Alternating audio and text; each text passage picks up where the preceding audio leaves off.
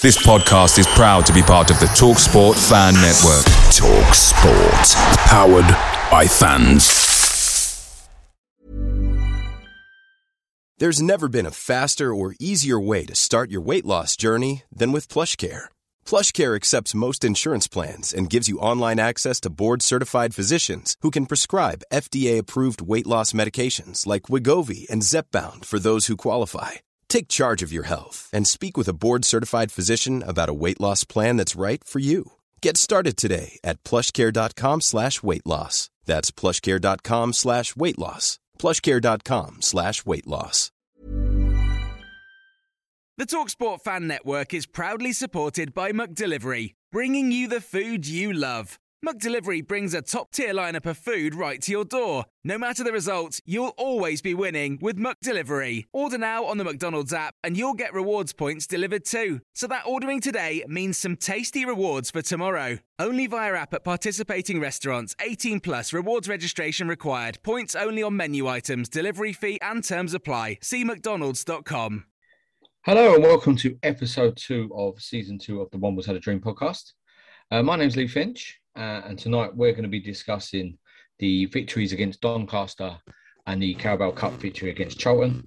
We'll then move on and discuss the ticket fiasco surrounding season tickets to Benchers and General Sale of Bolton.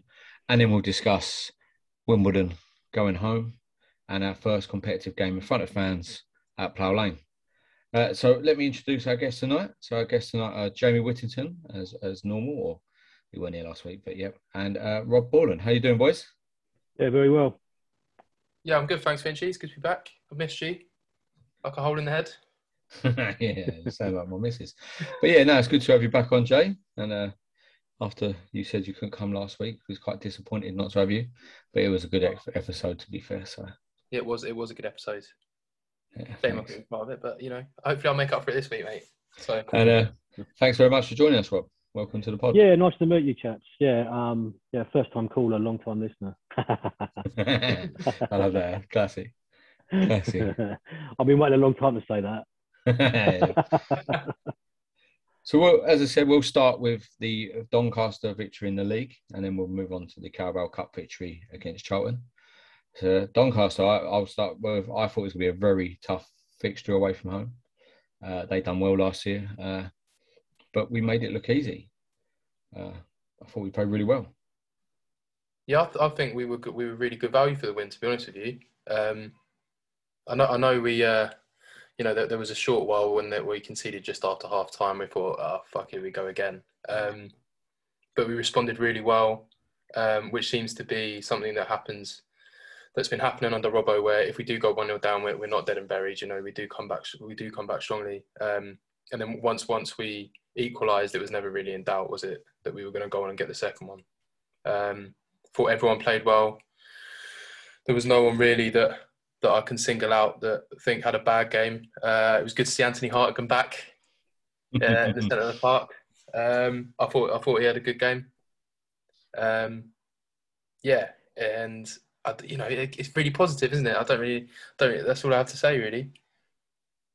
Yeah, Mr. Hartigan. Yeah, I sort of flip-flop between sort of a love-hate relationship with Mr. Hartigan. I remember feeling really sorry for him back at Kings Meadow when they used to sort of slope on the last player, resign to the bench yet again. And I used to really kind of think, oh, come on, give him a go. And then he wasn't great, was he, one season for us? And then I think I really wanted him to shine. There's something about, I'll hold out for him. I'm glad he went away on loan. I think it's done him a world of good. I think Robbo sees something in him. And what do you boys think? I think have you both been fairly critical of him, or have you both been on side? A bit of both, 50-50? Jamie can't stand him, where I think he's all right. But I tweeted from the One Was Had a Dream Twitter on Saturday saying Hartigan from Marsh, and then the funny face emoji, like, what the hell's going on here? And then obviously Twitter, the WAP Twitter account ruined me by saying someone with over 100 games experience over a young kid with not much experience, to be fair. And Hartigan shined on Saturday. So, yeah, I'm glad he's back, and I'm hoping that the Newport stuff helped him, because I don't think he had the greatest time at Newport. And that might help him when you're at Wimbledon and you're kind of settled and stuff like that, and now he knows Robbo's there. I think it's going to help him going away. And if it doesn't go to plan here, he knows he's got to have someone who's going to put their arm around his shoulder and say to him, we know you're a good player. And I was quite shocked, though, to see him playing in the DMC role, the defensive midfield next to Woodyard, because we were getting told by Rob Tuvey and Robbo that he's an attacking midfielder and that he will score us goals. And then we put him in defensive midfield. But maybe that's because the balls that he plays are unreal. And with Aya Bassel running lines and stuff like that, it's going to be perfect for Hartigan now. I think there's a lack of cover at defensive midfield as well. I think you've got Woodyard, Marsh, Hartigan. There's not really there's not that many players there. You know, Lawrence might be able to fill in there. And I want Hartigan to come good. Obviously, I have been very critical of him in the past. Like you said, Finchy, I think Newport's done him the world of good. He kind of went there, got knocked out of the first team, and has kind of, by the end of his time there, he's kind of worked his way back into the first team fold there, and they were in the playoffs, weren't they? So hopefully that has done him good, and hopefully we can see the best of Anthony Hartigan that everyone, Robbo and Rob Tuvey has kind of been promising us, because they do speak really, really highly of him. Yeah, I agree. That's the thing, I think, with Woodyard, Marsh and Hartigan are the only three in that defensive midfield. So I don't think that's a bad thing, though, having three for two positions, because they know that someone's going to come in for him. So if Hartigan has a bad game, he knows Marsh is coming in. If Marsh has a bad game, then he knows Woodyard's coming in, and so forth. You don't need 4 or 5 players in that position. I think we can. What I love about this season at the moment, and we'll move on to the Carabao Cup game soon, is that we can change formation. I think that's what Robbo really wants, is to change the formation and change the formation during games.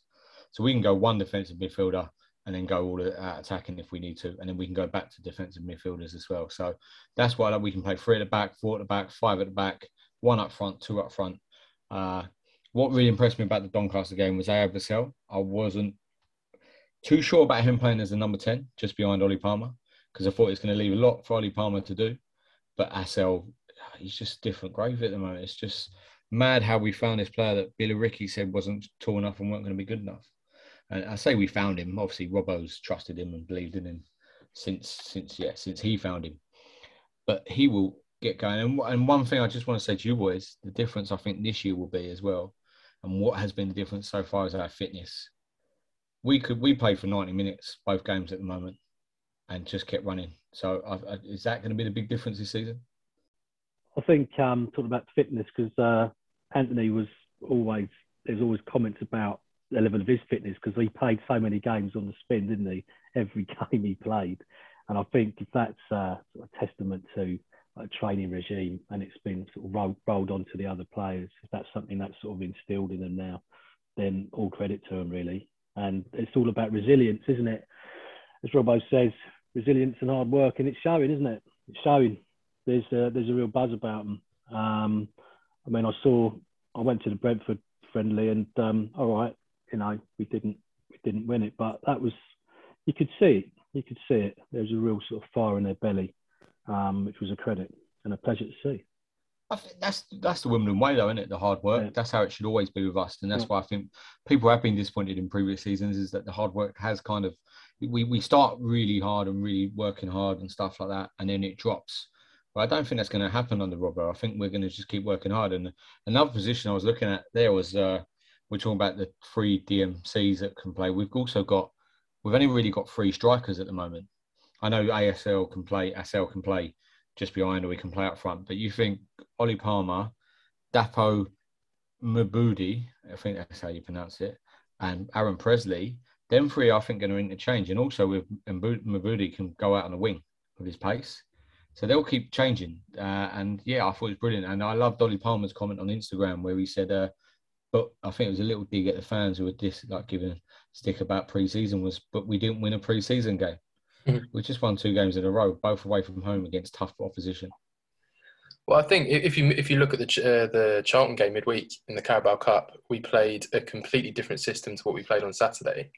It was 3-5-2. 3-5-2 essentially, with Mabudi and Presley up front.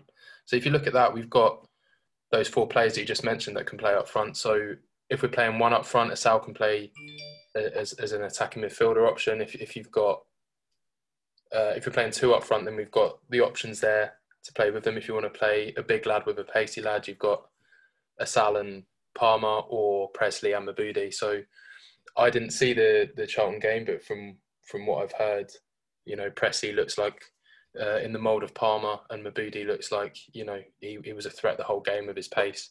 So I think attacking wise, I think we're all set with those four. What I love about the team this year as well is it's young and hungry. All of them are young and hungry. It's like Lawrence coming in against Charlton. Everyone, I thought, oh, do you know what I mean? It's like he looked nervous in the pre-season when I saw him, and I thought, oh, it could be a big test against Charlton. They played a fairly good team, fairly strong team. But they'll show no fear. Same as Asal last year, same as Asal now. Asal will stare at the biggest person on that pitch and tell him like he's a mug and he's going to mug him off. Do you know what I mean? I think that's what Lawrence done. Lawrence thought, I'm going to take him on now. I'm young, I'm quick. Defensively, he might struggle as he plays against a good, witty, quick, like a winger that's experienced and stuff and going to kind of, do you know what I mean? But going forward, I think he's just going to take people on and think, do you know what I mean? I've got the ability. And we haven't even mentioned McCormick yet, who against Doncaster was unreal, putting it through someone's legs to put it in the corner where the goalkeeper's standing. It's a different gravy to do things like that. And this is the difference we're seeing this year. Some of them are young, hungry. They're ours as well now. That's the thing. And they've got a couple of loanies, but McCormick, Marsh, people like that are our players. And they're a step up from what we've had previous seasons. I mean, like you're saying, it's a very young squad. Are there going to come weeks where we come up against an experienced League One side that are probably going to do us over? Yeah, probably. But there's going to be weeks where, we thought Doncaster was going to be a tough game and it was a walk in the park, really, from what we were expecting. We've got and the Carabao Cup game, Ben Hennigan, 27, was the oldest player in our team by a country mile. And 27 isn't that old in the grand scheme of things. In think of experience, Darius Charles is in there, but he hasn't been in the squad either game, has he? So isn't he on the bench? He might have been on the bench on one of them. I'm not sure. Yeah. I think he was on the bench last night. Yeah, so he's not really going to be playing much of a part, is he? I was intrigued to see how much of a part he was going to play. But yeah, I'm excited. It's an exciting team. It's the most excited I've been about a Wimbledon team in God knows how long. And yeah, McCormick looks like the real deal, doesn't he? You can see already why he was at Chelsea, and I think we're extremely lucky to have got him. How long have we got him under contract for? 2 years, 3 years? I don't know the length of the contract with McCormick. I'm hoping it is 2 years, because if we put him on a year contract, that could be dangerous. And we could. It can't be a year, surely. It's got to be 2. It's got to be 2 years. It's got to be 2 years with an option. Hopefully it is. But the good thing, as you said, like the exciting fact of this is, we want these players to stay forever and do really well for us and get us up the leagues. But we also would like to cash in on some players if they're very, very good. Do you know what I mean? We have a stadium to pay for. And I love what Robbo's doing is he's getting players like this and goes, right, we'll sell them for whatever, but we'll find another one coming for our youth ranks. We have Kwaku Frimpong in the youth team who's gone out on loan. He might be the next one. We've got Bilal Hussein, who might be the next right back to step in once Henry Lawrence goes back to Chelsea. He'll be ready to come in. So thank you very much, Henry Lawrence. But we've got our own young player now who's going to step in and play. So, Rob, anything else you need to add to the 2 games that going forward? Well, just gutted that I didn't see them all in their entirety, really, to be honest. But yeah, I think McCormick for me is definitely the snip, isn't it? That's the real result for us to get hold of someone like that. And it's testament to Robbo talks about the presentations that he does to players and clubs. And it's obviously, he talked about how to meet the manager, didn't he? Someone asked, what does it entail exactly? And that was really interesting, I thought.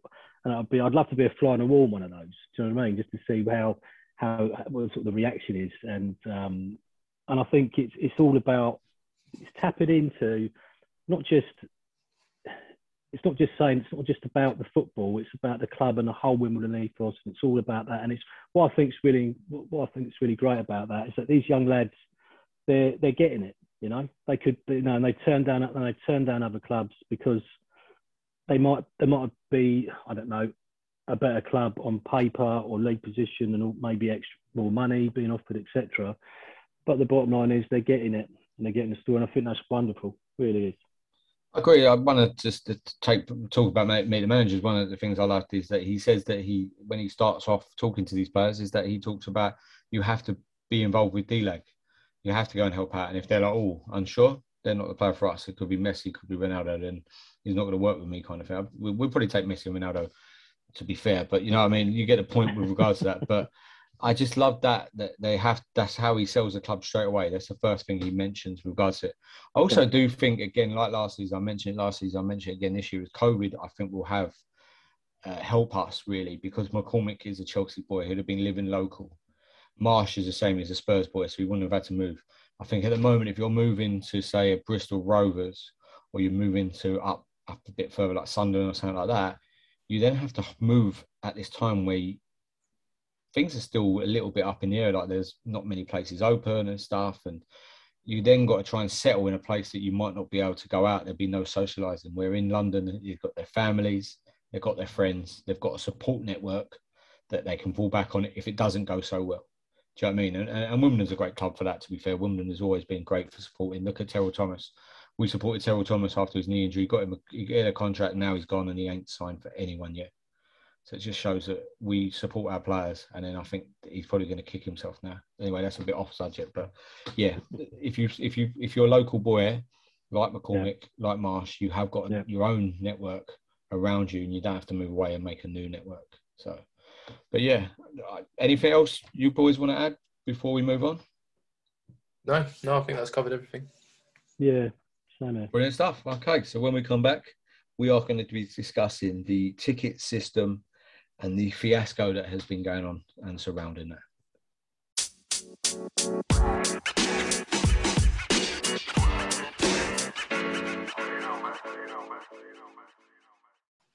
Welcome back. And next now we are going to be discussing the ticketing system and the fiasco that has been surrounding that.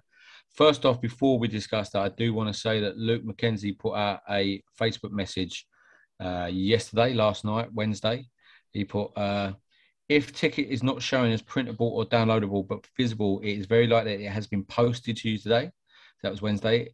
If it has not arrived by Friday afternoon, email the club at tickets@afcwimbledon.limited, which is ltd.uk, and it will be printed for you to collect on Saturday. If the ticket information is missing from your ticketing account, it looks like you have no ticket, season ticket, debenture at all, then please email tickets@afcwimbledon.ltd.uk, and you will get a response ASAP. But please be patient, as we are sure you will understand there are lots of emails at the moment. Please don't panic. People with season tickets, debentures, and port tickets will get in, and they understand why people are worrying. As I said, I think this is an absolute joke from the club. I don't want to have a go at people, because obviously a lot of people like Mandy and stuff in the office are doing an extremely good job. They're working extremely hard, and we thank them for their efforts. But at the end of the day, this system should have been trialled before our biggest game in our history. We've had big games before, like Manchester for the playoffs, Wembley for the playoffs.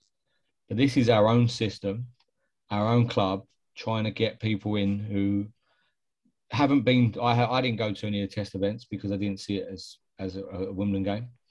And Bolton is the game that we will all be home watching Wimbledon play. And if there's just one person that misses that game because of a ticketing error or system, I don't think it's good enough.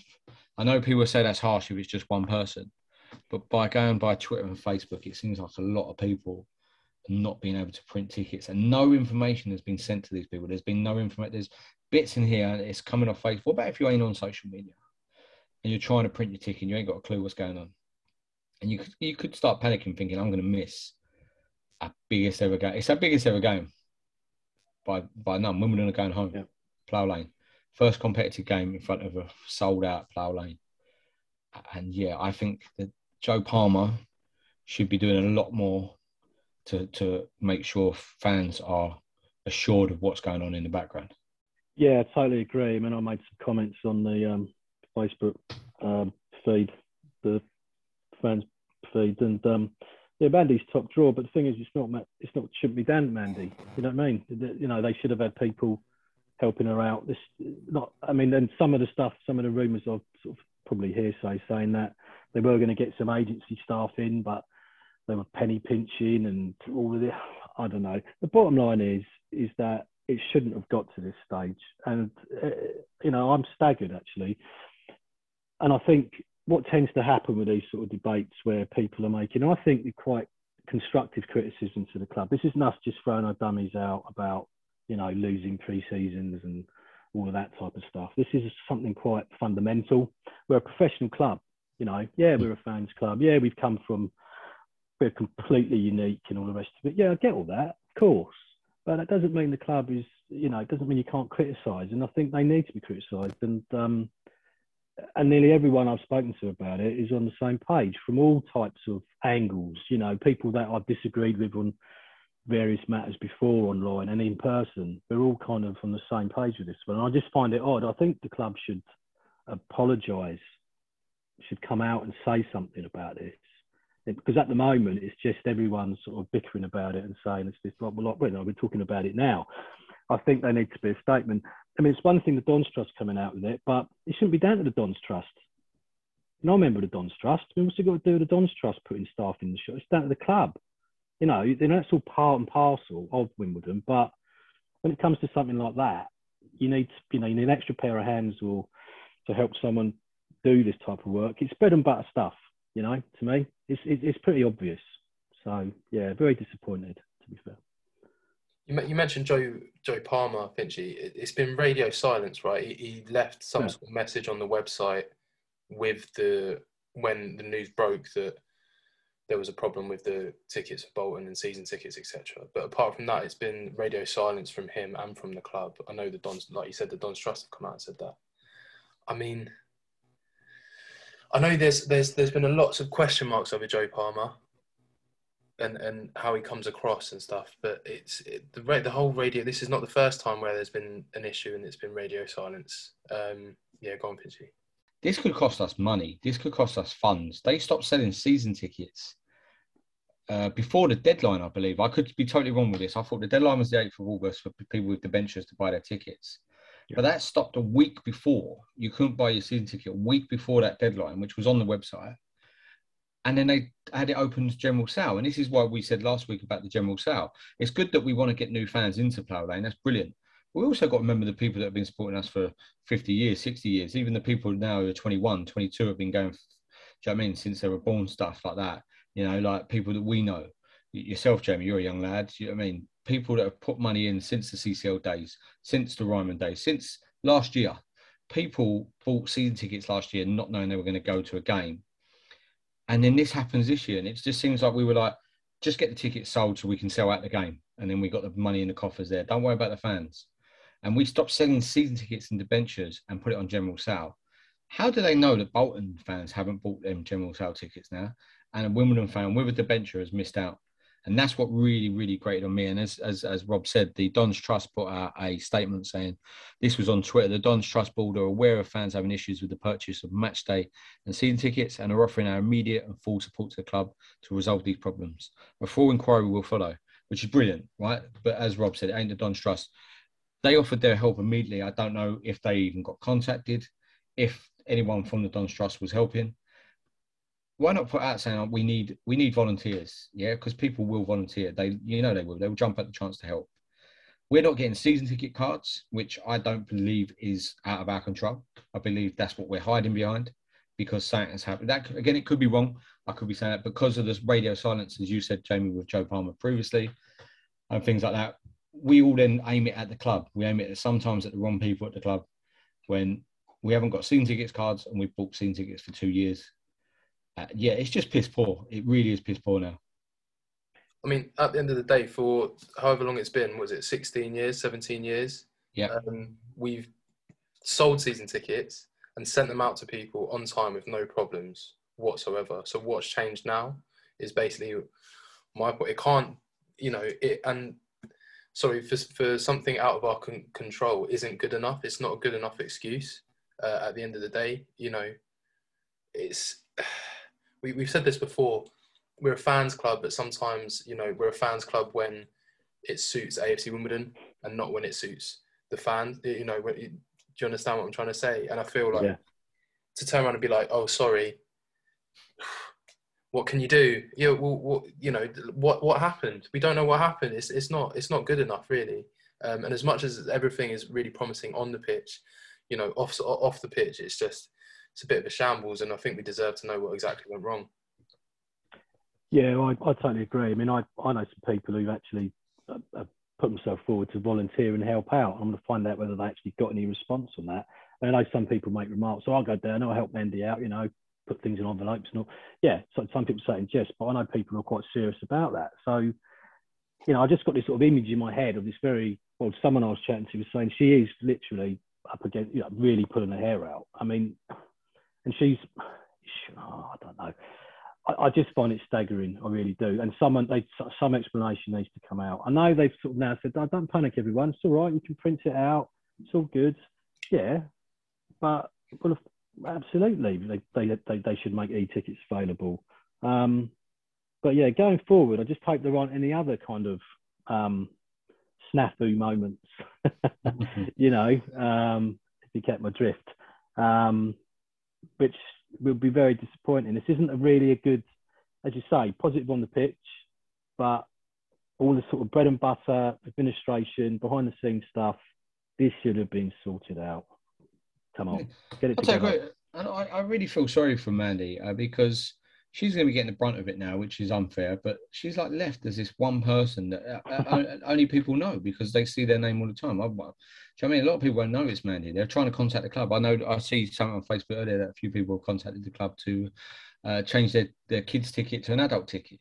Sydney, who come on the podcast, has got 2 tickets, I believe, that's going free. And she's trying to get them resold so the club can make some money. And no one's coming back to her.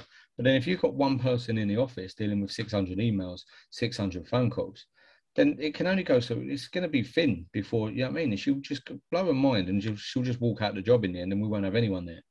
And I think it's really bad. And a lot of football fans are sad, right? I'm quite sad with regards to football. I like football stadiums. I like going to little non-league stadiums, to big stadiums, stuff like that.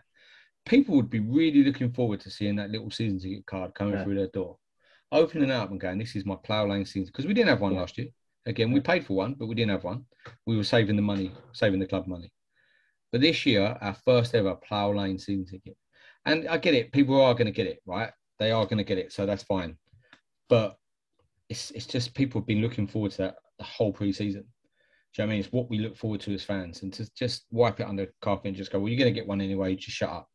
That ain't the right thing to do. And as I said, more needs to be done with the in-house stuff that needs to, it has to be done because this is just comical. It's non-league stuff, really. Also, the correspondence came out on Tuesday, the 10th of August. The first game's on Saturday. Like, at what point do you realise that if you're leaving it till like the earliest Tuesday to send out all these season tickets to people, has something not clicked with someone that, hang on a minute, it's probably not the best that we should have done this last week. Like season tickets, we should have had our season tickets ages ago. What is it? Are they sending them all out in a batch together to save money? Like what? Surely someone must have clocked being like, hang on a minute, there's got to be a cutoff that where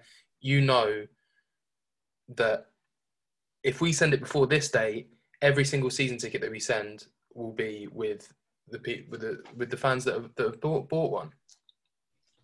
Yeah, and another thing, sorry, Joe, another thing that pisses me off, right? And I might be putting my anger at the wrong people here, but the media team or the Twitter are going, sold out.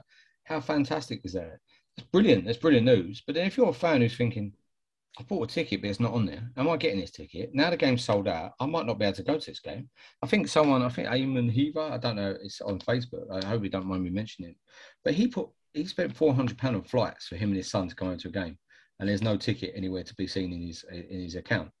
So now he's shitting himself because he don't want to come all the way over here and then not have a ticket and the game sold out. And I think that's what's scaring a lot of people, and that's what's panicking a lot of people now, is with this sold out, which we should be going, yes, brilliant, we sold out Plough Lane, everyone's got a ticket. But then everyone is going on and going, right, I'm going to print my ticket now. What? There ain't a ticket there. Okay, I'll download it to my phone. You can't download it. What? That just panics people. It does straight away. And then people go, don't panic. How? The game's sold out. There could, like, do you know what I mean? Again, there could be hundreds of Chelsea fans who are coming down just to see Plough Lane. And Wimbledon fans are missing out. And that's my thing. Wimbledon fans should not be missing out on this game on Saturday because it's the biggest game in our history. And it's just not good enough for my club. It's bad. It's really bad. So what do we do, though? How do we sort it out for the future? Because they'll say, well, you just keep battering us. Solutions. Do we have any solutions? Do we hire more staff? Have we got money? Well, I mean, I'd like to know what sort of infrastructure is in place behind the scenes, to be honest, because what sort of come to light now is that there's one individual running the ticketing office at a professional football club. So that's come to light because of this madness. So what else is in place? What other layers of administration are there to support not just the ticketing, but all the other things? You know, that's why I sort of mentioned earlier, I hope this isn't the start of another, you know, we can expect another big calamity. It would be interesting to know. Well, I'd like to know, just to sort of give me a bit more confidence, you know? We the only football league club without a ticket office, an actual physical ticket office where you can go there and speak to someone and get a ticket. You can go in the ticket office and go, can I have one adult ticket for the game against Gillingham, please? And they go, that's £24, please. You hand over £24 and you have a ticket in your hand, or you can send it by email now, or you can have that email to you. Also, I was going to say, like, maybe we start selling them at the club shop, but then the club shop is so under like, it as well. I think we sold, this could be total made up, but 200,000? No, it can't be 200. Something mad on the red shirts. We sold thousands of them. And there's 2 people in the club shop, I think, with a couple of volunteers trying to bang out these orders because people want the shirt before the season starts so they can wear it to Doncaster, so they can wear it to Charlton, so they can wear it to Bolton. And we just seemed unstarted. And I get it. We are a fans club. I get that. But it's time that we come a little bit more professional with this importance. This stuff is the important stuff, you know.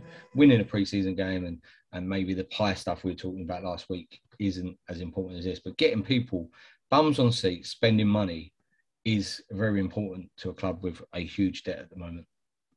I think, yeah, you're right. It's that kind of, I used to think there was this fine line about criticising the club because it's the fans club and the blah, blah, blah. But at the end of the day, we've been a professional club for some time now. I mean, Joe's got a background in running, you know, running football clubs. I just think you can't sort of use that as an excuse anymore. Because what does that say? So you're basically saying we're a bit of a 2-bit outfit, and we just sort of bumble along, you know. It doesn't wash anymore. No, I get it. I think there's a fine line between criticising the club and actually coming out with stuff that's like real, like this. It's like you get a shirt and you've asked for Woodyard on the back and it comes spelt wrong. That's a mistake. That's just a mistake that can be rectified. Yeah. But getting tickets out and stuff like that should be our bread and butter. And it's bread and butter. He's worked for Zenit St. Petersburg before. And I can't imagine them allowing this to happen at Zenit St. Petersburg, because you'll be getting a Wembley situation where you'll get the Wimbledon jib, the Plough Lane jib, where people are shouting jib, jib, jib and just steaming through Plough Lane just to get in. And you don't want that on our hands, do we? I know I'm kind of joking about it, but do you know what I mean? If you're a fan that you've been supporting the club your whole life and you're like, at 40 years old and you're not going to go to Plough Lane for the biggest game in our history, there's no chance. You'll be trying to get in no matter what. Oh, no, I could tell you hand on heart now that, you know, if there's something went wrong with my ticket and they're saying I can't get in, there's not a chance in hell that I'm not attending that game on Saturday. Do you know what I mean? I've been a season ticket holder essentially the whole of the AFC Wimbledon era. You know, I spent God knows how much money last year on a season ticket and I didn't get to go to a game. I bought another one this year. Not a chance I'm missing that game. And this is the thing, there's going to be families there. We've got 1,400 Bolton fans coming down, and we don't know if they've bought. Hopefully, there's stuff in place that they haven't been able to buy tickets in the home end.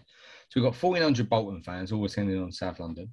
We've got Wimbledon fans who are coming with families. We've got new fans probably coming who have only just bought season tickets this season to like come down and support the community club.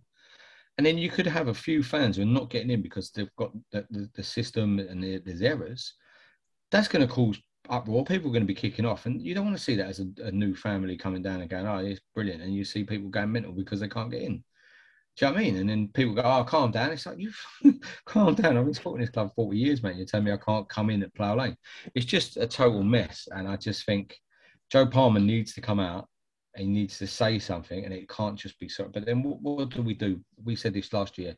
They needed to do more last year, and we got a certificate signed by people I didn't really care about, to be fair. Like, I don't care if Jane Lonsdale signs it or Luke McKenzie signs it. Like, good, you do a good job, but your signature means nothing to me. I don't know. What do they do, boys? Well, I think one of the main problems is, if we don't know what went wrong, how are we supposed to know how to fix it? Also, it's not my bloody job to know how to fix it. I mean, yeah. You're a football club and you can't sell tickets. Jay, I'll be hitting that head, mate. Yeah. Yeah, you're right. It isn't our job, and I think we've all got a right to get the ump about it, frankly, and they've got to understand that, And I know you'll get some of the usual, Bob, on mentioning no names. Some of the ones online will say, "Stop moaning, everyone. Just be grateful that we're back. And they the usual sort of stuff of we're back home and it'll be all right. We'll all get in." And you just think, yeah, but hang on, I feel like saying something. I don't answer for me. There's thousands of us who've got the ump about this, and rightly so. But I don't want. The thing is, I don't want to go to. I mean, of course, I'm looking forward to Saturday when I've got my printout here. I mean, one of the things that made me laugh on this printout, it says £13 and a penny. That 1p, mate. They all add up, mate. You look after the pennies, and the pounds look after themselves. Yeah, but it says on there. So it's got my block number, blah blah blah. £13 and a penny. Well, does anyone know what that means? Hey, and to be fair, going back to my jib part, is I've got a screenshot of mine. I've got a screenshot. I've got a printable one. I've got a screenshot of my ticket. What saying I couldn't send that to 5 of my mates? That screenshot. Is it just once I go in? How do they know I'm Lee Finch? But yeah. Most people do know who Lee Finch is because I'm pretty famous. But joking aside, I wouldn't know who Rob Borland is until I met him today. Do you know what I mean, Jamie? I wouldn't have known you. Like, how do they know? I could send that screenshot to 5 people. I hope people don't do this. I'm going to get in trouble now for putting that idea out. But that's just ridiculous stuff like that. That shouldn't be happening. Do you know what I mean? I've got a screenshot of my ticket. But we'll move on, boys, because has it got a QR code on it? Yeah. It's got a QR code on it. Well, then they probably could, once that code's been scanned, they'll know that they might not know that it's you. Like, it could have been your mate that have gone in before you, but they know that seat is now filled. So no one go and try that because that was another thing that was happening at Wembley though during the England games. Is people were screenshotting their tickets over to other people, and they were all going on like 5 people getting in under one ticket. But yeah, it's a job. I think Joe Palmer should come out, and I think you hit the nail. We'll finish with this, Joe. I think you hit the nail on the head there. Some people just want to be fans. They don't want to get involved with the politics. They don't go on Facebook. They don't go on Twitter. They just want to go buy a shirt, buy a scarf, cheer on the boys in the yellow and blue, and are buzzing for Saturday. So when we come back, we'll put it on a positive note with regards to Bolton. Wimbledon playing back at Plough Lane. What a momentous day that's going to be. We'll talk about what we're looking forward to, how excited we are, and what we're going to do on that day. So a bit of positivity when we come back.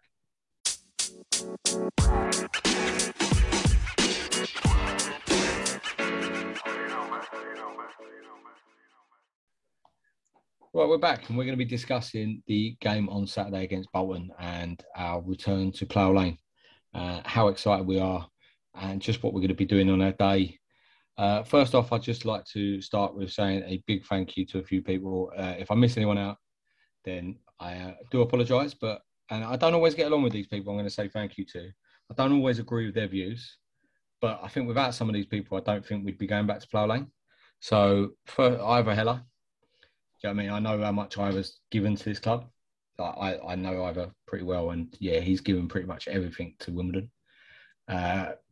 Mark Jones, another one, again, I don't always agree with everything that he says, but another one that has worked tirelessly to make sure that Wimbledon have a home in Wimbledon, and has worked like literally been banging that drum for years.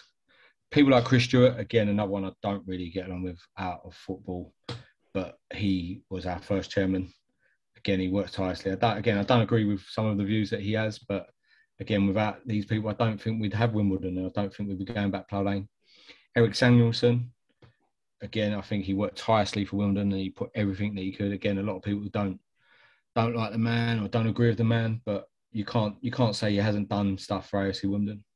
Trevor, who works behind the scenes, again, another man who works tirelessly with Robin, stuff like that, and has been there from the start. Okay, cost us an FA trophy. We'd have gone and won that then, but yeah, he's worked tirelessly for the club and done really well. And as I said, I don't always agree with everything they say, and I don't agree with their views, but I think without them people, I don't think we'd have Wimbledon. I don't think we'd be going back to Plough Lane. And last off, before I go on about what I'm going to do, is every single fan that has ever put pounds into Wimbledon has made this happen. You know, if it's a bond, Cedars, a season ticket, you bought a scarf, you've gone to an away game, you know what I mean? The fans, it's getting a bit choked up talking about it, really, because it's so huge on Saturday. It's going to be amazing. And every single fan that's ever put something in it into the club, my mates been going years and love it. And yeah, it's a very, very special club. And we've done it. We've done this. This is our ground. It amazes me that we're going Plough. Like we built Water Stadium as well. I haven't been there yet. I know people have been to the test events, and I haven't been there. I'm literally cannot wait till Saturday. Go on then, boys. Sorry, I was going on. Yeah. Yeah, mate. It's surreal, really. You know, you wait however long it's been since you knew it was going to happen. You think, oh, that's ages away. I can't wait for that to happen. You know, and even when it starts getting closer and closer, you think. And then obviously we've had to wait a year with COVID before we've been able to get in there. But you know, the days finally come where you know, I've never seen Wimbledon play a home game. You're the same, right? So it's surreal. You know, my old man, he watched us go from, you know, all from non-league all the way up to what used to be the first division, which is now the Premier Division, and then he's seen us do it all again. So he's seen us do it twice, and it's going to be, you know, it's going to be really nice. We're going to meet up in Wimbledon on Saturday, have a few beers, and you know, walk. You know, have a bit of a, you know, romantic. Well, not a romantic walk, but you know, like a sort of. What's the word? I can't think of the word that I'm looking for, but a walk down Hayden's Road. Nostalgic? Yeah, nostalgic, I suppose might be the right word, but, you know, walking down the Hayden's Road, finally to see the Womble Aces. And I think it's going to be an emotional day. Like you said, I can feel myself kind of going a little bit. It's going to be a very emotional day. It's going to be a lot of tears. If you're a resident of the Hayden's Road and you've never had this before, but on Saturday, I think literally most Wimbledon fans are going to try and walk down the Hayden's Road at one point. Yeah, exactly. So there's going to be like 9,000 people coming down your street that you've never seen in your life, and there's going to be like, the fuck, what's going on? Like if you don't know, there'll be people in Wimbledon who have no idea about football. But yeah, it's mad. Go on, Rob. Yeah, I don't know if you saw there's that little piece in when I think it was a Bondsworth local paper. There are people already complaining about the parking, and they can't park their cars. It's going to be chaos. You just think, brilliant, love it. You've got to have a parking story. It just bounces off. It just bounces off, though. To be honest, there'll always be a few Victor Meldrew types out there that want to have a little whinge. But yeah, I'm getting up there early. I'm taking a lad with me, my nephew. I remember taking him to Kings Meadow when he was very small. So for me, it's quite special because he's nearly 17 now. So just been able to have a beer with him and go to, you know, this is our club. It's a proper job, and it means a lot. I mean, I'm just sort of thinking back to the days of that when we were at Sellers Park back in those days. And you know, you knew that it was home, but it wasn't really home. And then, you know, the dark days after that, as we all know. And so for me, it's quite surreal, to be honest. It was quite surreal. I mean, going to the Brentford game, being in the ground. I mean, I spent, obviously, had to get in there really early. So, because of the whole COVID thing. And I thought, God, I've got to sit here for an hour. I just thought, that's going to be really boring. But it wasn't. I'll tell you why. Because I was just taking it all in. And it went really quickly. And just chatting to people, everyone was having a little natter about, there was that general kind of buzz. A bit like that buzz you get when you go on holiday. You start chatting to random people in the airport or something, or at a taxi rank. It was all... Don't you do that, Finchy? No. I try and stay away from people like that, Rob, to be fair. Oh. That's why I'm back. Yeah, so I'll be coming up from the south coast, so I'll be getting up there about, I don't know, I'm planning to get to Wimbledon for about 11 o'clock, I think. So, yeah, looking forward to it. Looking forward just to, it is hard to put into words, to be honest. And we're going to win. We're going to win with style. I'm going for 3-0. When you said you and your boy are going to have a drink, you said 17, so don't be drinking in the bars. Don't lose our licence, yeah? Make sure that's in the pub beforehand, yeah? But no, he's going to... of course. Yeah, of course. I'm the same. I took my boy when he's 12 now, and I took him when he was a baby at Kings Meadow, and he's grown up a Wimbledon fan. And I'm taking him on Saturday, and I think we're going to get down there pretty early. I think we're looking... I live in Southend now. I lived in Wimbledon for 10 years. And what I love is I lived in Wimbledon. Not many people... You didn't really see many Wimbledon fans about stuff like that. And sometimes you come back from the away game and stuff, and you wouldn't know there was a club there. And to have Wimbledon back in Wimbledon, it's going to be brilliant. I actually think I missed not living in Wimbledon on this occasion. I wish I used to live in Florence Road, which is just after Hayden's Road. And I'm going to take my boy to the CAF with the rest of the lads I'm going with. And we're going to have a breakfast. I'm going to treat him a proper day. We're going to have a few pubs, walk down towards Plough Lane. And we're getting in the ground about 2:30. Which is early for us. We used to get in there dead on literally 3 o'clock, straight last pint, and then get into the game. But I think a lot of people, they need to be in that ground early, and they need to be making as much noise as possible so we can give the players what they deserve. These are players fighting for us, as we discussed earlier in the podcast.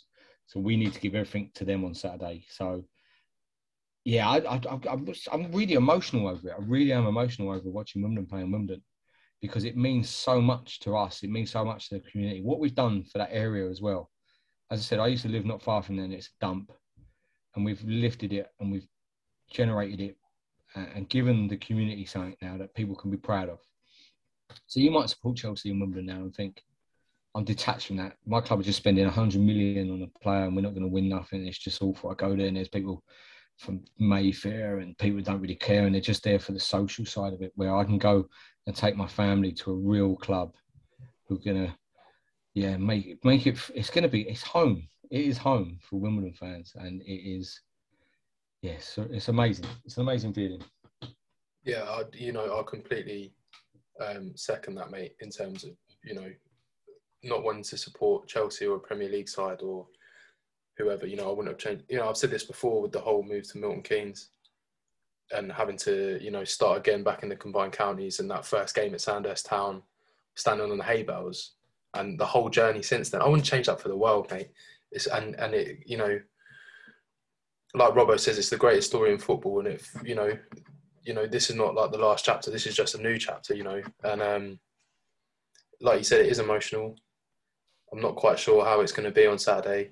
In terms of the football, I know the football doesn't really matter, but by the same token, I think it does. I think if we can make a statement on Saturday, if we can win comfortably, keep that momentum going, stay unbeaten, teams might start standing up and taking notice, Yeah, the only complaint I've got is that we're playing Bolton. I wish it was someone like a Burton or someone like that, who are only going to bring a couple of hundred down and not going to bring, we've got 1,400 Bolton fans going to be filling their way in. So they're going to be loud as well. Yeah, but that's a proper away, and that was proper atmosphere. It is, but this is... Yeah, but you could have sold out the whole of Wimbledon. You just give them 100 and it'd just be Wimbledon. Yeah, we don't want them draining. I get what you mean. It is going to be brilliant, because I always fancy the first goal to go to the away team, just to see their fans all going mental. Because it's a great, when you see an away team go mental and stuff like Wimbledon has, and then obviously we beat them 3-1. But yeah, it's a special occasion. And as I said, there's so many people to thank along the journey that you just can't fit in a podcast. So, have you been reading Eric Samuelson's book by any chance? I haven't. No, I'll wait for the film to come out. Is that because you can't read? I can read, mate. Don't be dyslexiphobia. It's a real thing. Yeah, whatever happened to the film? John Green's going to make it. Is he? Yeah, he contacted me the other day. He's got a star role there for me. So, you know what I mean? But, yeah, it's just. Do you think we've got people like John Green watching Wimbledon now just because of our history and stuff? And I don't know. I'm guessing he can't. He can come over now. I wonder if he's coming over because we can't go to America, but America can come here now if they've been double jabbed. So, I wonder if John Green's coming over. But drop him a tweet. Yeah. Find out. Yeah, I said it's going to be special. Any pubs of choice? Any pubs you're going to be frequenting? Or is that the right word? Frequenting. Yeah, well, corner pin got to be really, isn't it? You struggle to get in there, I reckon. Gary Milson's doing a guest list. It was a £5 to get in, and he was putting on a buffet. Oh, and he's doing a raffle. So if you want any meat or anything, Gary Milson's doing a meat raffle. And you could walk out with a leg of lamb. I don't know how you're going to get it into Plough Lane. Do you know what I mean? Sorry, mate. Gary Milson's doing Sorry, Ivor. Gary Milson's just done a raffle and I've won a meat basket. Do you know what I mean? But that's Gary Milson. Gary Milson will be there with his clipboard asking people to pay a £5 to get into a pub that you normally get in for nothing. Yeah. And he won't drink. He'll drink free all night. But yeah, I might have a look at the tap room. That's just over the road, isn't it? Have you been in there yet? Any of you boys? In what, the tap rooms? Yeah, the tap room. No, I haven't. Okay, not quite sure how big it is. Whether it's got. The good thing about Plough Lane now is what was different to Kings Meadow is that Kings Meadow had the Pill, which wasn't exactly family friendly. Even when there wasn't any strippers in it, they had like their rock and metal bands, which each their own. I enjoyed a couple of good nights in there, but there was no pubs or anything, like no real restaurants or anything. I know there's going to be a McDonald's opposite the ground soon, I think. I understand. But you had Fat Boys, which done incredibly well out of us. They went from a little shack of a caff to owning the whole street. Do you know what I mean? So they done well. And I just think what we're going to do for the local area, the pubs in Earlsfield, it is a bit expensive, the pubs, but you pay for what you get now. But Earlsfield, Tooting, Wimbledon, do you know what I mean? Like the Alex are big fans of Wimbledon. Make sure you go there and buy I'd probably like to have a drink in the Prince of Wales is a Wimbledon pub. Yeah. And the Alex, I know Mick, the landlord there, he's bought a season ticket. He's a big advocate of AFC Wimbledon. He'll probably be there Saturday. If you can get a ticket. And so I think I'll definitely try and do the Alex if I can get in, and the Prince of Wales, and then walk down. I'm a big fan of supporting businesses that have supported us. So, do you know what I mean? Getting there, it's been a hard year for some of these places as well. Definitely. So Saturday is going to be hopefully helpful for a lot of these places that have been shut during COVID for 18 months and only just getting back on their feet. And now they're going to have 9,000 people possibly going in their pubs. And hopefully they'll do the right thing and not be stupid though with it all. So, do you know what I mean? We're there to spend money. We're just there to have a good time on Saturday. One thing I do want, again, it might sound like the stewards have got to be on point because at Kings Meadow they weren't.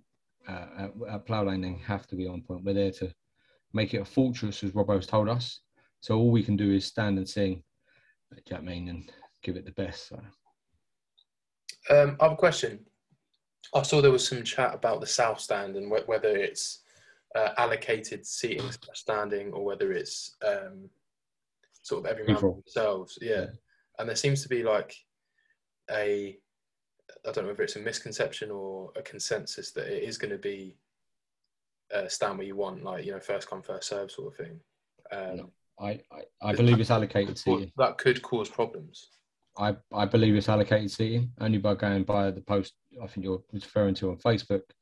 Two of the replies, one by Luke McKenzie and one by Anthony Circuit, they both work for the club. So if you're going to go by anyone, you're going by what they say.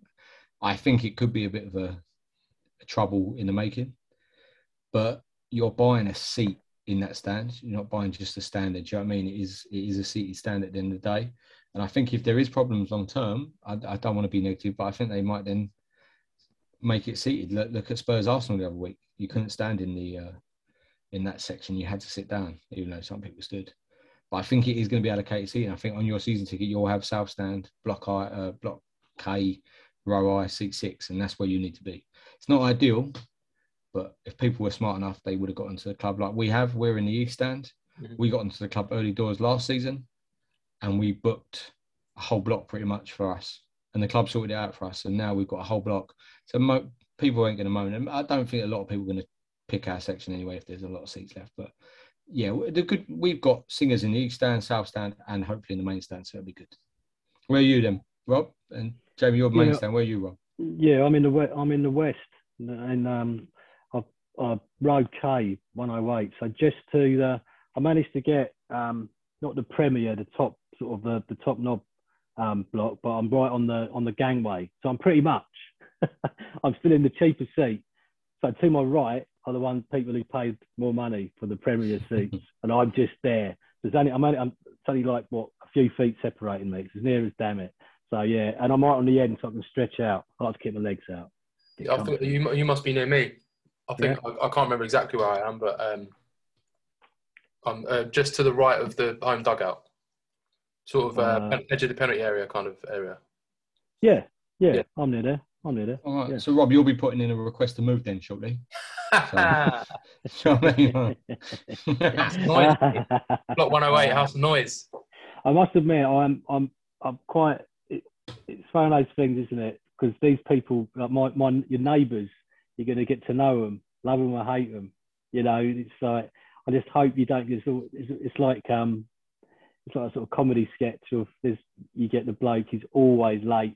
You can't, sorry mate, comes in with his hot dog and spills a bit of Coke on your trousers and like, sorry mate, and comes out with some excuse. In some ways, I'm actually hoping there is that, because that would really make me laugh if some bloke came in saying, oh yeah, terrible, Clapham Junction, snarl up on the M25. And you go, yeah, all right mate, sit down, shut up. Yeah. The fan I love is the manager, the one who knows it all better than the manager. Oh, yeah. Like, having a go at ourselves because he ain't took on 3 players. And it's like, you look at it and think, he's never played a game in his life. You know what I mean? So, but yeah, it's going to be a special occasion. When fans are listening to this, send us where you're going to be sitting. Send us what you're excited about. I think we put a post out the other day about it. But yeah, keep sending them over to us because it's getting us excited for Saturday. Yeah, definitely. One thing I did want to add before we wrap up is that just to spare a thought in a moment for the fans that haven't been able to make Saturday. You know, I know that something just made me think of it as the bloke that used to sit next to us.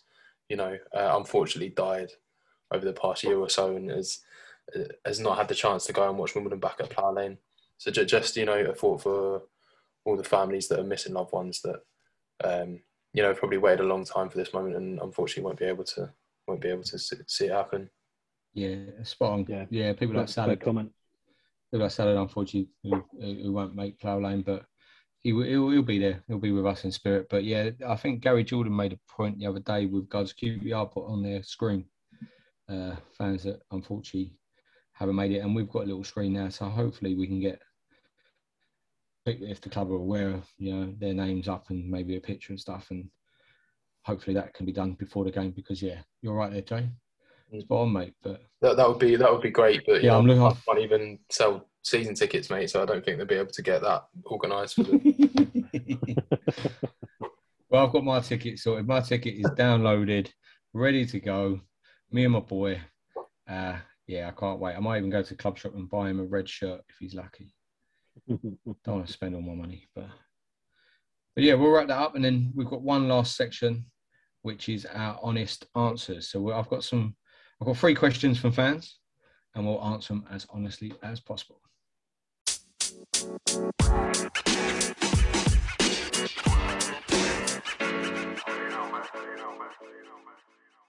So we're back with the final part of the episode, which is our honest answers. So we've had some questions from fans. So I'm going to pick 3 questions. So the first one is George Brown. Is our lack of depth in central midfield worrying across a 50-game season? Who wants to go first on that one? Go on, Jay. Yes. But I do think that time will tell on that one. We kind of touched on it earlier. I think we've got options. I think we've got, if you're talking about holding midfield, you've got Woodyard, Marsh and Hartigan options there. There might be other people that could slot in there. You've also touched on the fact that Robbo isn't afraid to change the system. I'm sure that if we were struggling in that department, he would switch the system up to accordingly. So yes, a part of me is bugging me, but I trust Robbo. If it was a major problem, I think we would have brought someone else in even so. And at the end of the day, if we do get injuries there, you've got Frimpong, I know he's on loan, but I'm sure we can recall him, and I don't think he'd be afraid to throw him in at the deep end, like he has done at Sal and other people, and just say, look, I believe in you, and see what happens. Yeah, I agree. I think if needs be, we can do a recall, but we can't sort of legislate for injuries. And let's hope, touch wood, we don't get that situation. But I think we're covered. I think Robert knows what he's doing. I think I've got every faith in him in that department. I didn't particularly when Glyn was there, I must say. Didn't have much faith in Glyn. But it was a different style, different atmosphere, different culture, different all over, wasn't it? Let's face it. But yeah, I don't think we'll be found wanting, to be honest with you. And the fact that we can play variety of systems, I think the players that we've got in can adapt. But we'll see. We'll see how it pans out. I mean, I don't think we're any different to other clubs of our sort of size in that department. So I don't think it's a weakness as such. But yeah, we'll see. I think midfield's our strongest position currently. I think we've got 3 very good defensive midfielders. You've got Henry Lawrence that can fit in there. You've got Sal McCormick as attacking threats. You've got the new striker Dapo who can play at the wing. So I think midfield we've got quite good strength in there at the moment. Obviously, if you lose some to suspensions or to injuries, you could be a bit light. But I like what you said, Joe. We could get players back. We have got youth team players. We've just signed that 16-year-old Bendel, who looks really good. When Robbo said he's not, he ain't scared of throwing him in. I thought he might go out on loan again, or he might, but he's here. He's part of that. And as players have shown in the past, if you're good enough, you're young, you don't matter what your age is. We've only had 2 loans. I don't know when the loan window closes, but I think if something happened, we've got 3 loans to use, especially in January as well. So I think he's been very smart with that. We've usually used our 5 loans by now, and half of them usually work out well, the other half don't. We've still got 3 left, and the 2 loans we have got are both solid as well. So we've still got loans to bring in. So if we need another midfield, I'm sure we can get one. But I think midfield's our strongest position. So, yeah. So moving on, this is from Lee Willett. What is our strategy for building in-house our own strength in key positions like keeper and strikers? I'd like to go first on this one, boys, if you don't mind. So with regards to our strategy in-house regards to keepers, I think we have a really good strategy. I think we find keepers left, right and centre. Okay, we've had 3 that have never played a first team game for us. But we've sold them for quite a lot of money in Burzik, Mannion, and what's his name has just left? Matthew Cox. 3 excellent keepers who are all now playing pretty much Football League. Or Matthew Cox hasn't yet, but he's playing for Brentford B. So, I mean, the other 2, one's at Cambridge now and the other one's at Stoke, and they want 30 million for him. So keeper-wise, I think our strategy is pretty good. If you look for our youth teams as well, I think we do struggle with regards to our youth strikers, but I do like what Robbo's done now with regards to bringing in Cosgrove, sending him straight out on loan. He's too good to let go, so we bring him in, offer him a little contract. Hopefully he's going to be good enough and he'll go out and score goals at Dover. Same with Andrews. I know that one of Robbo signing, but Robbo obviously seems to like him now to have kept him, sent him out on loan. And Fisher. But I think that's one we really need to look into because strikers are pure gold. They are your money. They're worth fortunes, as we've seen with Piggott going to Ipswich for fortunes, Lyle going to Forest for fortunes. We ain't got a penny out of them. We need to start bringing through our strikers. So I think our strategy it's actually quite good with regards to our youth team players, but strikers, we really need to start finding good quality strikers. I agree with you on the keeper front. I don't think I've got anything to add there, to be honest with you. In terms of strikers, I mean, when you look back over the past 5, 6, 7 years, there was a few youth team strikers that we had a look at, and that was the fellow that went to Scotland and then he was at Hamilton for a bit. What was his name? Is it Woking now? You mean George? George Oakley. Yeah. George Oakley. He never really seemed good enough. There was Jaden Antwi, who apparently he was banging in goals for fun at youth team level, but got let go. I don't know what he's doing now. There was another fella that came on last game of the season and scored. Olasanya, was it? He went to Chelsea, but yeah, he's playing non-league now as well. He's playing non-league now. Castledine went to Chelsea. Is there anyone else that I'm missing? I don't think there is. So, yeah, I think at the end of the day, everyone wants the strikers because, goal scorers are worth their weight in gold. And is that where we're going to find our, you only need one gem and we've made our money. But look at Matthew Cox and the other goalkeepers and Castledine as well. Are we going to be able to keep hold of him, or are people like Chelsea going to come and snap him up before we've even had a chance to get him through the youth setup? Yeah, Jaden Antwi, he went on loan to Farnborough from us. Then he went to East Grinstead, Scarborough and Merstham in the same season, or the same year it says. Then he went to Merstham, Cheshunt, and last club was Tunbridge Angels, which apparently left in 2020. There's nothing else on there. So again, as you said, this a player that was meant to be a big star in the making, and unfortunately, he was scoring goals for fun, wasn't he? I'm not making it up. There was loads of talk about him. We've had a few. I just think, sorry, Rob, I'll give you your say in a minute. I just think we've had him, and other managers, as Robbo said in the past, didn't want to give him that chance or didn't want to keep him. Right, they're not good enough now, so we've got to release him. I think we're not going to give him as much money, but we'll give him a contract for a longer period. And David Fisher could be 25 and burst onto the scene. And I think that's the thing. If he goes on loan now at Hampton and scores a few goals, then next year he'll have to go to a conference club and score goals. Mm-hmm. I think that's the thing. If Cosgrove goes now and scores 25 goals in the conference, we go, right, we might have a player. We've got a striker here, yeah. Yeah. Go on, Rob. Sorry, mate. Yeah, so I'm all right. Like Cosgrove and Bendel are both from Lewis. Is that like both come from Lewis? Is that right? Bendel was at the youth team at Lewis. I think last club that Cosgrove was Lewis as well, wasn't it? Yeah. Yeah. So yeah, little feeder club there. I mean, not far from where my neck of the woods, Lou. I was just, what's the score with what's your opinion on the Deshaun Harrison situation? I mean, that was a sort of a bit of a revolving door moment, wasn't it? I mean, he's now at Morecambe? Rumoured. I find quite. No, he signed for Morecambe today. Yeah. So that I think that says everything. I mean, I just find it a bit bizarre, to be honest. I mean, he signed for us. We needed an extra option. We were in trouble. Yeah. We needed an extra striking option. We saw a glimpse of him for 5 minutes, and then he got that weak injury. And obviously Robbo and the team see him every day. It's also probably wages that Robbo might think that he could be spent better elsewhere. So. Yeah. I think it says a lot about him that he went on to 3 trials. I know he went at Doncaster, Motherwell. Motherwell. Yeah. And he was so he was on loan. So he went on trial. Yeah, is it the club in Scotland playing Amber? Yeah, brilliant. Yeah, I'm not going to do it. I'm not going to do it, mate. I ruined the joke. I shouldn't have said it at first, and then I ruined it. Right, yeah, move on, because that was going to be a class joke, but I ruined it for myself. Cheers.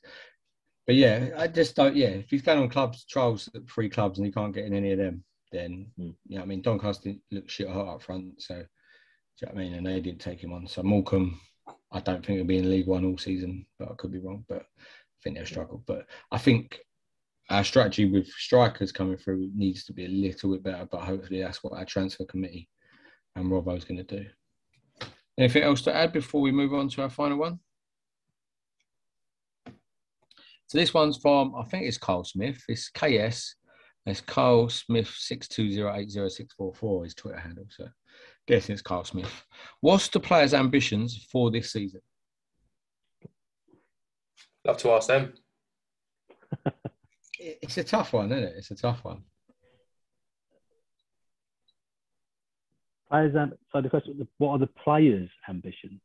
That's what. Yeah. That's quite it's a tough question. It's a tough one. Yeah. Ambitions are I mean, the sort of stereotypical answer of days of seasons gone by would be to not get relegated. But I think this season, as we said before, there's a definite buzz about the players. So I think there's a buzz about the players, and I think their ambitions are to. Why can't we? Why can't they push to mid-table or upper echelons of mid-table? I think that's got to be an ambition for them. I don't think there's any clubs. I don't think they're going to be afraid of any of the other teams. Do you know what I mean? I honestly think that. I think they might get found out a couple of occasions, yeah. But I think there's a spirit there, and a buzz, which I think is going to amplify, those ambitions. So I think they're realistic. But yeah, it's a difficult question. I think that they're all coming. A lot of like we said, it's very exciting this year, and a lot of these players are coming from big clubs with big ambitions, and I think they'll carry that into with us, with Wimbledon. Yeah. Like McCormick was at Chelsea. You had to be the best in the world. You look at, he was only at under 23 level, and he was looking at the first team trying to push him to get into that team. And you look at the players Chelsea got in their first team, like Mason Mount. But Mason Mount's done it. So he's probably thinking, why can't I do it? Okay, unfortunately, just hasn't been good enough to get into the Chelsea first team. Or he could be a long way off that, to be fair. We don't know what they think. But he's come to us, I think, with big ambitions to do something well at this club, to help us get as far as we can, gets what we mean. And this is as close to a Wimbledon team as I've seen it. They will fight every minute of every game. They're going to be fit. And they're not going to, with Rob Tuvey and with Robbo on that sideline and people like Bezo, you're not going to have a minute to rest either. You are going to give everything. You'll get your rest in the summer and you'll do everything. And I think the players' ambitions really are, honestly, playoffs this year.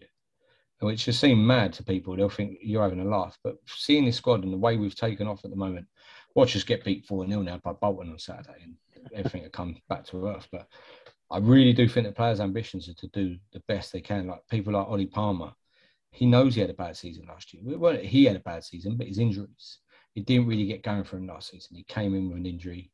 I think this year he's fighting fit and he wants to score 20 goals. He wants to be Joe Pigott. He wants to be that striker. He took a lot of unnecessary stick, as far as I'm concerned, Palmer. Some people were really sort of digging him out, saying, oh, he's a donkey, he's useless. I thought that's totally out of order. Bearing in mind, he picked up an injury. It happens. He's not a sick note by any stretch. So, that sort of miffed me, that, to be fair. I think he's got a good head on his shoulders. No pun intended. Yeah. I think, he's switched on. I think he's got the right attitude, I don't think he's just someone who's just going to play by the numbers and turn up and do half the job, I think he's going to get us goals this season, without doubt. I think that's the nail on the head, really. I think a lot of what happens this year depends on how well we can not replace Joe Pigott, but where can we find his goals? Not necessarily, whether Ollie Palmer can score 20, 25 goals this season, but whether, Ollie Palmer, Asal and McCormick can all chip in with 10 goals each. Do you know what I mean? Rather than just relying on one person. Yeah. I agree with you, Rob. I think they're not going to be scared of anyone. We could have drawn Man United in the cup, and we're not going to be scared of them. So, sorry, Jay. Yeah, I was shaking my head there. You know why? Because we can't draw Man United in the cup. Because it's regionalised. It's regionalised, and also yeah, but I didn't specify which cup, did I? they don't come. They don't come into the third round because they're in Europe. But yeah, no, you know what I mean. You had to gut my joke, so I'm giving you facts. Welcome back. No.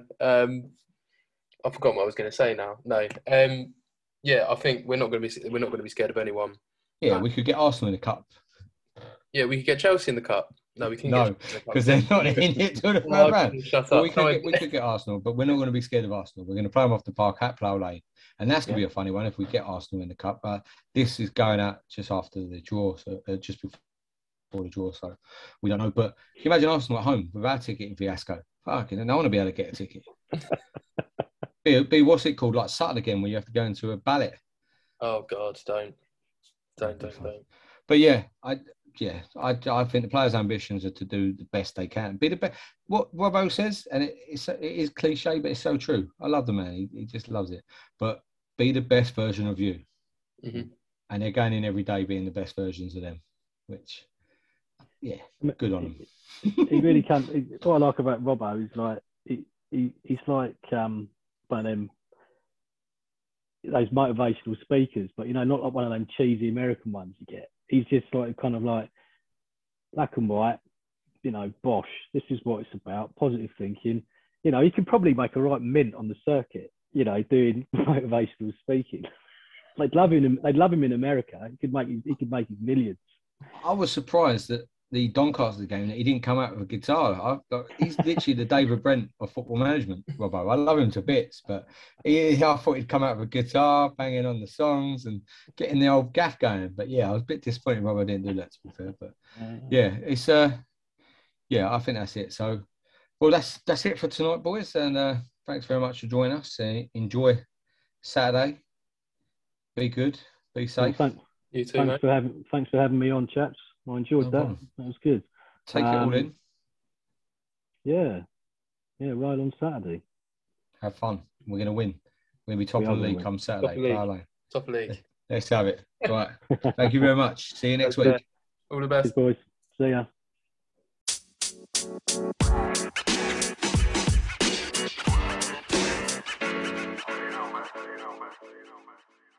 Away days are great, but there's nothing quite like playing at home. The same goes for McDonald's. Maximise your home ground advantage with McDelivery. Order now on the McDonald's app. At participating restaurants, 18 plus serving times, delivery fee and terms apply. See mcdonalds.com.